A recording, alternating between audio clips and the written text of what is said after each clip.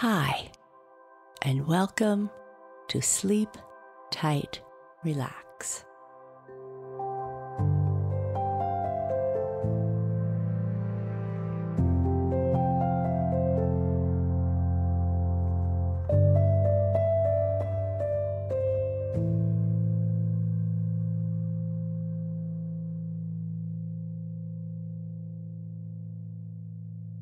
A short message for grown-ups. If you get value from our podcast and would like to support the work we do, please consider subscribing to Sleep Tight Premium. You'll get access to all episodes of the Sleep Tight Relax and Sleep Tight Stories podcasts, ad-free, and to other subscriber-only content, including bonus episodes, guided meditations, and long, dialogue-free sleep sounds. That's 4 sleep stories a week, plus our popular music and soundscape episodes. Please visit sleeptightpremium.com to subscribe, or follow the link in our show notes. Thank you.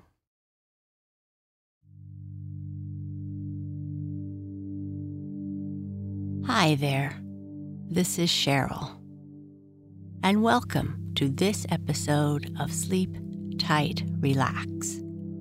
Sounds, music, and stories for calming busy minds.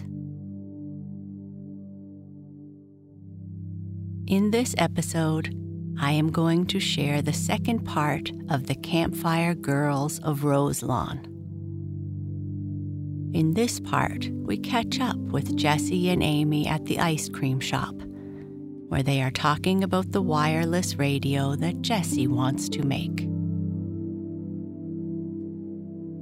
They get what they need in town and head back home with an evening out planned.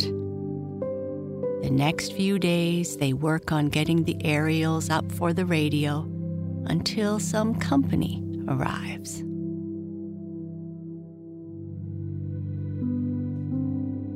Before we begin with tonight's episode, let's first make sure you are cozy and comfortable. You have found your comfortable place, your place to relax, or your favorite position in bed. You might position your pillows, a teddy, or your other little comforts to make sure that everything feels as it should.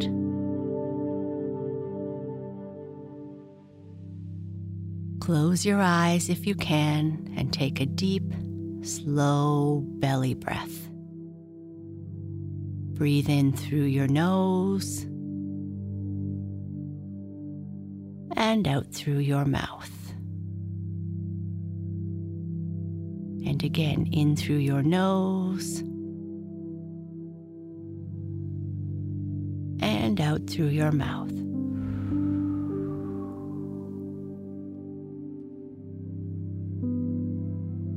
Have you noticed when you take in a big, slow breath that you actually feel calmer, more relaxed, and less anxious?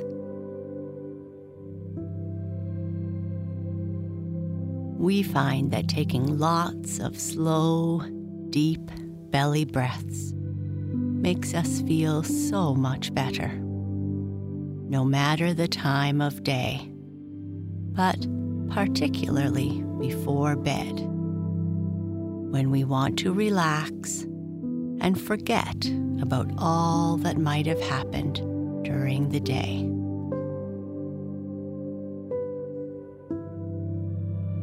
Begin to bring more attention to your breath.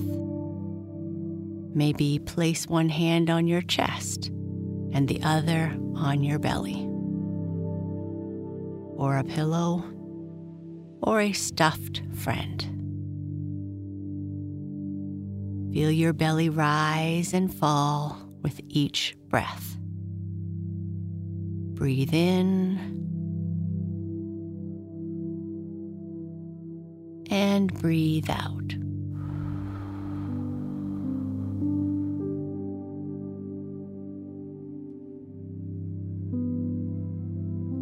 For the next few breaths, try to breathe as if completely filling your belly, feeling it rise and fall.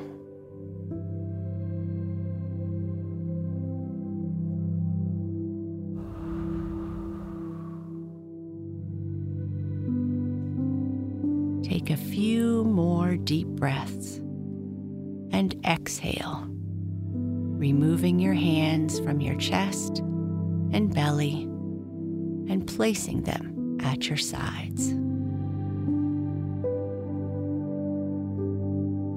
Now, just breathe naturally, not doing anything special. Just breathe as you normally would.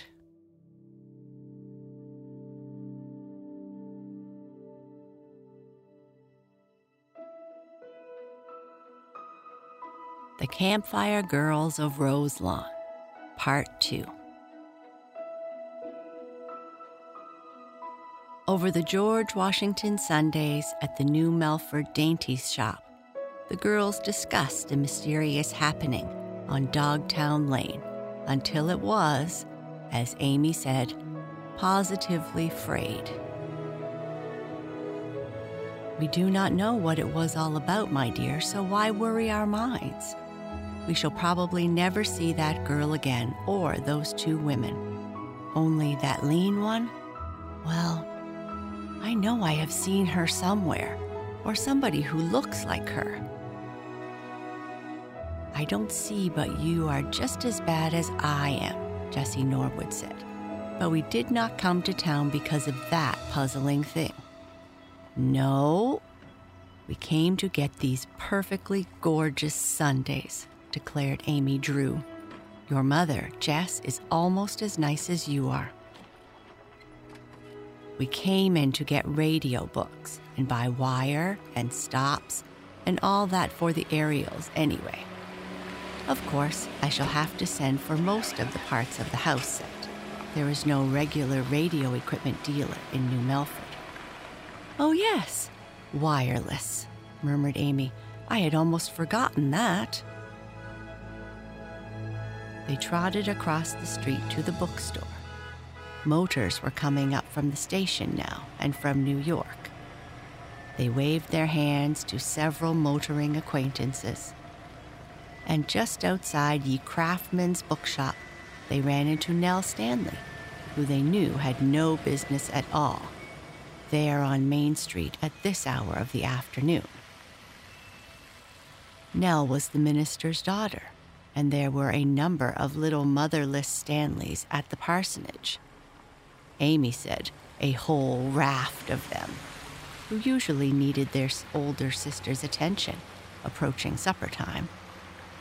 Oh, I've a holiday, laughed Nell, who was big and strong and really handsome, Jessie thought. Her coloring was so fresh, her chestnut hair so abundant, her gray eyes so brilliantly intelligent, and her teeth so dazzling.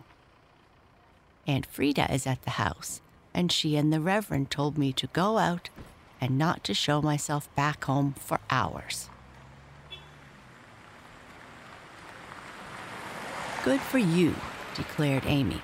You'll come home to dinner with me, and we will spend the evening with Jess, helping her build a radio thing, so we can do without buying the New Milford Tribune to get the local news. Oh, Jess, dear, are you going to have a radio? Cried Nell. It's just wonderful. Reverend says he may have to broadcast his sermons pretty soon, or else be without an audience. The pet name by which she usually spoke of her father, the Reverend Dr. Stanley, sounded all right when Nell said it. Nobody else ever called the good clergyman by it. But, Nell added, you are too late inviting me to eat, Amy, honey. It can't be done. I'm promised. Mr. Brandon and his wife saw me first, and I am to dine with them. Then they are going to take me in their car out to the Parkville home of their daughter. Oh, say, if your radio isn't finished, Jess, why can't you and Amy come with us? The Brandon car is big enough. And they tell me Mrs. Brandon's daughter has got a perfectly wonderful set at her home. They have an amplifier, and you don't have to use phones at all. Has your radio set got an amplifier, Jess? But I haven't got it yet, cried Jess. I only hope to have it. Then you and Amy come and hear a real one, said Nell.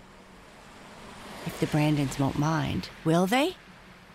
You know they are the loveliest people, said Nell briskly. Mrs. Brandon told me to invite some young friends, but I hadn't thought of doing so. But I must have you and Amy. We'll be along for you girls about 7:45. Then we must hurry, declared Jess, as the minister's daughter ran away. I'm getting interested, announced Amy. Is this radio business like a talking machine? Only better, said her chum. Come on, I know several of the little books I want to get. I wrote down the names.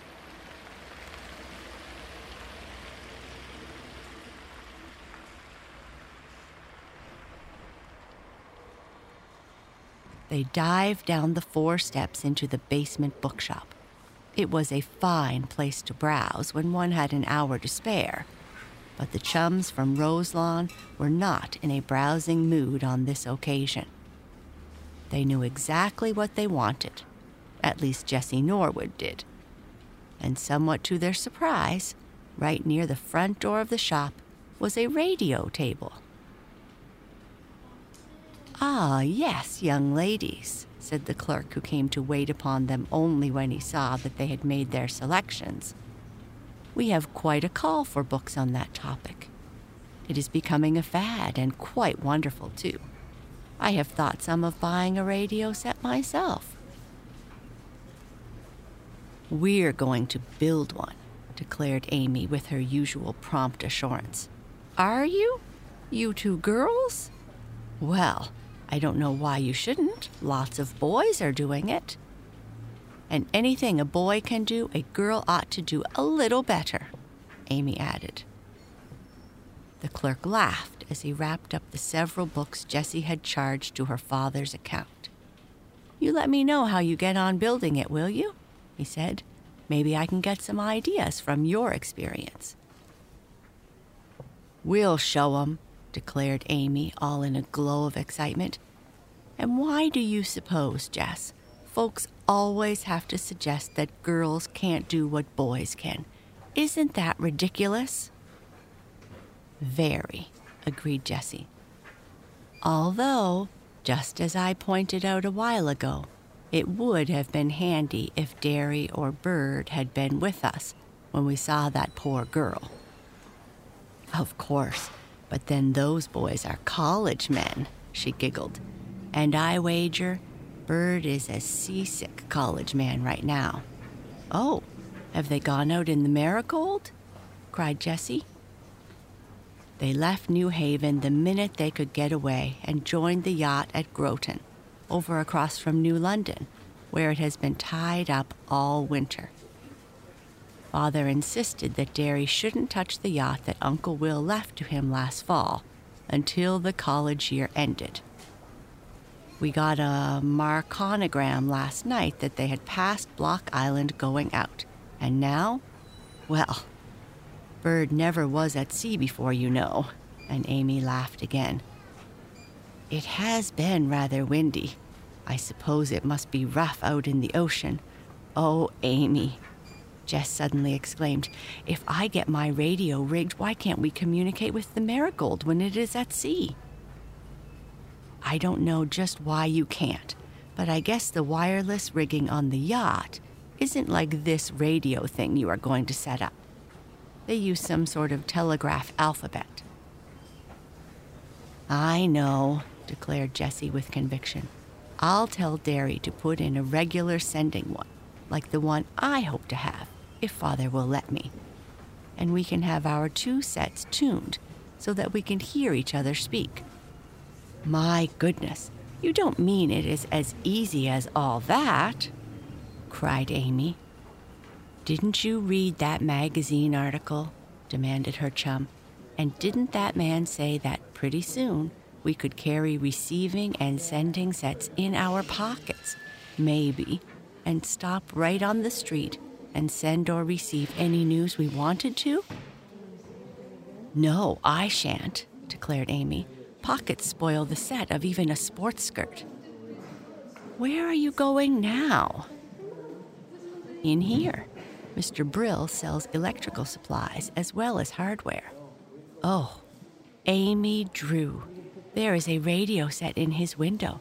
I declare, New Melfort is advancing in strides. Sure is, murmured Amy, following her friend into the store. Jessie had noted down the things she thought it would be safe to order before speaking to her father about the radio matter. Mrs. Norwood had cheerfully given her consent. Amy had once said that if Jessie went to her mother and asked if she could have a pet dinosaur, Mrs. Norwood would say, "Of course you may, dear, but don't bring it into the house when its feet are wet." For the antenna and lead-in and ground wires, Jessie purchased 300 feet of copper wire, number 14. The lightning switch Mr. Brill had among his electric fixtures, merely a porcelain base, 30-ampere, single-pole double-throw battery switch. She also obtained the necessary porcelain insulators and tubes.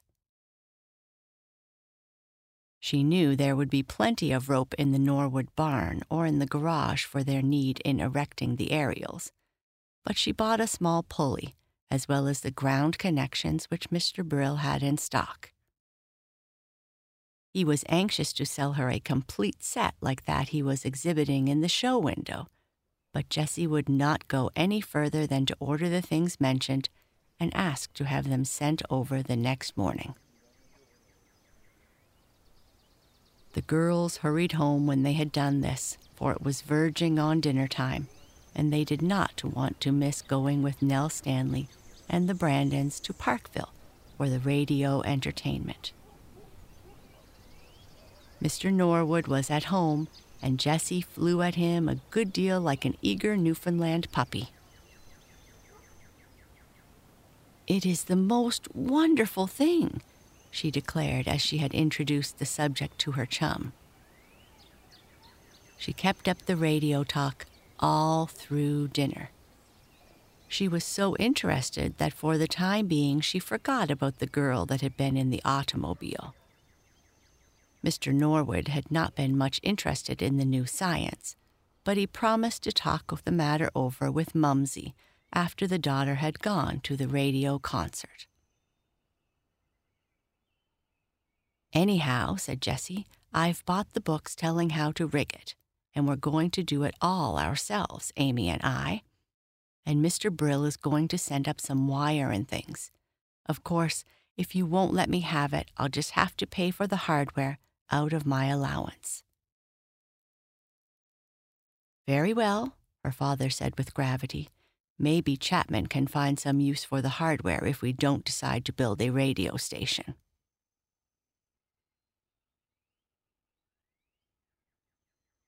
As they seldom forbade their daughter anything that was not positively harmful. However, there was not much danger that Jessie's allowance would be depleted by paying a share of the monthly hardware bill. Anyhow, Jessie, as well as Amy, went off very happily in the Brandon car with the minister's daughter.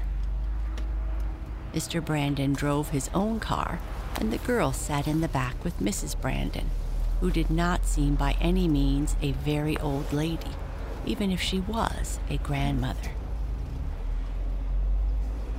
They rolled out of town, and just as they turned off the boulevard to take another road to Parkville, a big car passed the Brandon automobile coming into town. It was being driven very rapidly, but very skillfully, and the car was empty, save for the driver. "What beautiful cars those French cars are," Mrs. Brandon said. "Did you see her, Jess?" cried Amy excitedly. "Look at her go!" Do you speak of the car or the lady? Laughed Nell Stanley. She is no lady, I'd have you know, Amy rejoined scornfully. Didn't you know her when she passed, Jess? I thought it was the car, her friend admitted. Are you sure that was the woman who had the girl? One of them, declared Amy with confidence. And how she can drive. Naturally, Mrs. Brandon and Nell wished to know the particulars of the friend's adventure, but none of them knew who the strange woman was who drove the French car. She is not at all nice at any rate, Jessie said. I really wish there was some way of finding out about that girl. Parkville was reached within a short time. It was still early evening. The girls from RoseLawn and their host and hostess found a number of neighbors already gathered in the dining room to listen to the entertainments broadcast from several radio stations. They were too late for the bedtime story, but from the cabinet grand, like an expensive talking machine, the slurring notes of a jazz orchestra greeted their ears as plainly as though it were coming from a neighboring room instead of a broadcasting station many miles away. Amy confessed that it made her feet itch. She loved to dance. There was singing to follow, a really good quartet. Then a humorist told some of his own funny stories, and a speaker recited a bit from Shakespeare effectively. The band played a popular air, and the amused audience began singing the song. It was fine. I'm just as excited as I can be, whispered Jessie to Nell and Amy. Isn't it better than our talking machine? Why, it is almost like hearing the real people right in the room. And an amplifier of this kind is not scratchy one bit. There is no static tonight, said Mr. Brandon, who overheard the enthusiastic girl, but it is not always so clear. Jessie and Amy were too excited over this new amusement to heed anything that suggested a fly in the ointment. When they drove home, they were so full of radio that they chattered like magpies. I would put up the aerials and get a set myself, Nell declared, only we don't really need any more talking machines of any kind at our house. Dear me, I sometimes wonder how the Reverend can write his sermons. There is so much noise and talk all the time. I have tacked felt all around his study door to try and make it soundproof. But when Bob comes in, he bangs the outer door until you are reminded of the Black Tom explosion. And Fred never comes downstairs except on his stomach and on the banisters, and lands on the doormat like a load of brick out of a dump cart. Then Sally squeals so.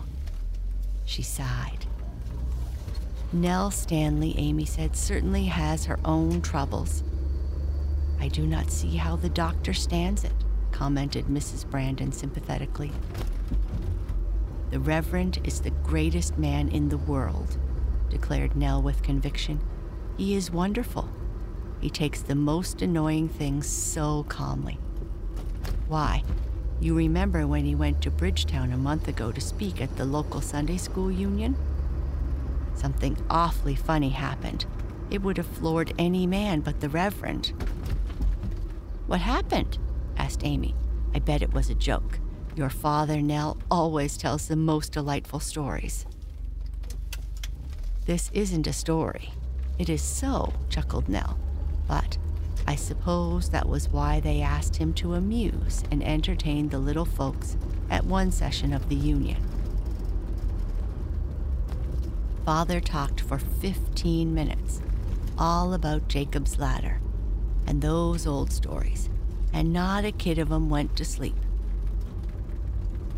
He said he was proud to see them so wide awake, and when he was closing, He thought he would find out if they really had been attentive. So he said, "And now, is there any little boy or any little girl who would like to ask me a question?" And one boy called out, "Say, mister, if the angels had wings, why did they walk up and down Jacob's ladder?" "Mercy," said Mr. Brandon. "What could he say to that?" "That is it. You can't catch the Reverend," laughed Nell proudly, "and nothing ever confuses him or puts him out. He just said, 'Ah, yes, I see. And now, is there any little boy or any little girl who would like to answer that question?' And he bowed and slipped out." The laughter over this incident brought them into RoseLawn, where Jessie and Amy got out after thanking the kindly Brandons for the evening's pleasure. Nell lived a little further on and went on with Mr. and Mrs. Brandon. "If I can find the time," called Nell Stanley as the car started again, "I am coming over to see how you rig your aerials, Jessie." "If I am allowed to," commented Jessie with a sudden fear that perhaps her father would find some objection to the new amusement. But this small fear was immediately dissipated when she ran in after bidding Amy good night. She found her father and mother both in the library. The package of radio books had been opened, and Mr. and Mrs. Norwood were each reading interestedly one of the pamphlets Jessie had chosen at the bookshop. The three spent an hour discussing the new plaything, as Mr. Norwood insisted upon calling it. But he agreed to everything his daughter wanted to do, and even promised to buy Jessie a better receiving set than Brill, the hardware man, was carrying. "As far as I can see, however, from what I read here," said Mr. Norwood, "better set will make no difference in your plans for stringing the aerials. You and Amy can go right ahead." "Oh, but Robert," said Mrs. Norwood, "do you think the two girls can do that work?" "Why not? Of course Jessie and Amy can. If they need any help, they can ask." "We are going to do it all ourselves," cried Jessie eagerly. "This is going to be our oniest own radio. You'll see. We'll put the set upstairs in my room." "Wouldn't you rather have it downstairs in the drawing room, for instance?" asked her mother. "I know you, Mumsy. You'll be showing it off to all your friends, and pretty soon it will be the family radio instead of mine." Mr. Norwood laughed. "I read here that the ordinary aerials will do very well for a small instrument or a large. It is suggested, too, that patents are pending that may make outside aerials unnecessary anyways. Don't you mind, Mumsy. If we find we want a nice big set for our drawing room, we'll have it in spite of Jessie, and we'll use her aerials, too." The next day, Brill sent up the things Jessie had purchased, but the girls could not begin the actual stringing of the copper wires until the following morning. Ample study of the directions for the work printed in the books Jessie had selected made the chums confident that they knew just what to do. The windows of Jessie's room on the second floor of the Norwood house were not much more than 75 feet from the corner of an ornamental tower that housed the private electric plant belonging to the place. It was a tank tower, and water and light had been furnished to the entire premises from this tower before the city plants had extended their service out Bonwit Boulevard and through RoseLawn.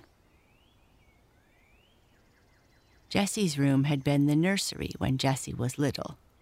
It was now a lovely, comfortable apartment, decorated in pearl gray and pink, with willow furniture and cushions covered with lovely fabric, an open fireplace in which real logs could be burned in the winter, and pictures of the girl's own selection. Her books were here, and all her personal possessions, including tennis rackets, riding things, canoe paddle, and even a bag of golf sticks, were arranged in Jessie's room. Out of it opened her bedroom and bath. It was a big room too, and if the radio was successful, they could entertain 20 guests here if they wanted to. But of course, Father is getting a set with phones, not with an amplifier like the one out at Parkville, Jessie explained to her chum. If we want to use a horn afterward, we may. Now, Amy, do you understand what there is to do? Sure, we've got to get out our work clothes. You know, those used in the school gardens 2 years ago. Oh, fine, I never would have thought of that, said Jessie. You are as lucid as usual, confessed her chum. Then she went on to explain. I have found enough rope in the barn for our purpose. New rope. We will attach the end of the aerial wires with the rope to the roof of the old tower. It will enable us to make the far end of the aerials higher than my window, you see? Necessary point, I observe. Go ahead, Miss Seymour. Please don't call me Miss Seymour, objected Jessie, frowning, for the poor thing has a wart on her nose. No use at all there, not even as a collar button, declared Amy. All right, you are not Miss Seymour. And come to think of it, I wonder if it was Miss Seymour I was thinking of last night when I thought that woman driving the car looked like someone I knew. Do you think, oh, that horrid woman? I don't dislike Miss Seymour, you know, Amy, even if she does teach English. I think she is almost handsome beside that motor car driver. Yes, I do. They were soon both too deeply interested in the radio to linger long on other matters. They laid out the work for the next morning, but did nothing practical toward erecting the wires and attendant parts that day. Amy came over immediately after breakfast, dressed in her work clothes, which was, in truth, a very practical suit in which to work. The girls refused the help of the gardener. He said they would be unable to raise the heavy ladder to the tower window, and that was a fact. All right, said the practical Jessie, then we won't use the ladder. My, I am not tall enough to reach the things up to you from the ground, Jess, drawled Amy. Silly, laughed her friend. I am going up there to the top window in the tower. I can stand on the windowsill and drive in the hook and hang the aerial from there. See? We've got it all fixed on the ground here. I'll haul it up with another rope. You stay down here and tie it on. You'll see. Well, don't fall, advised Amy.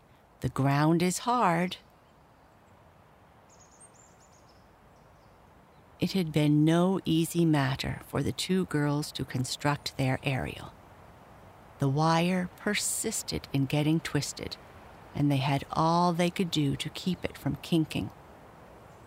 Then, too, they wanted to fasten the porcelain insulators just right and had to consult one of the books several times. Then there came more trouble over the lead-in wire, which should have been soldered to the aerial, but was only twisted tight instead. The girls worked all afternoon. When one end of the aerial was attached properly to the tower, Amy ran in and upstairs to her chum's room and dropped a length of the rope from one of the windows. Jessie came down from her perch and attached the house end of the aerial to the rope. When Amy had the ladder hauled up and fastened to a hook driven into the outside frame of Jessie's window, the antenna was complete. At that, and it sounds easy but isn't, they got it twisted and had to lower the house end of the aerial again. While they were thus engaged, a taxicab stopped out in front. Amy, leaning from her chum's window, almost fell out in her sudden excitement. "Oh, Jess, they've come!" she shouted. "What do you mean?" demanded Jessie. "We were not expecting anyone, were we?" "You weren't, but I was. I forgot to tell you," cried Amy. "They just went around Long Island and came up the East River and got a mooring at the yacht club off City Island." "Who are we talking about?" gasped her chum, wondering. "Derry? Derry?" said Jess with mixed emotions. She glanced down at her overalls. She was old enough to want to look her best when Darrington Drew was on the scene. "Derry?" she murmured again. "Yes, and Bird Alling. They telephoned early this morning, but I forgot. Here they come, Jess." Jessie Norwood turned rather slowly to look. She felt a strong urge to run into the house and change.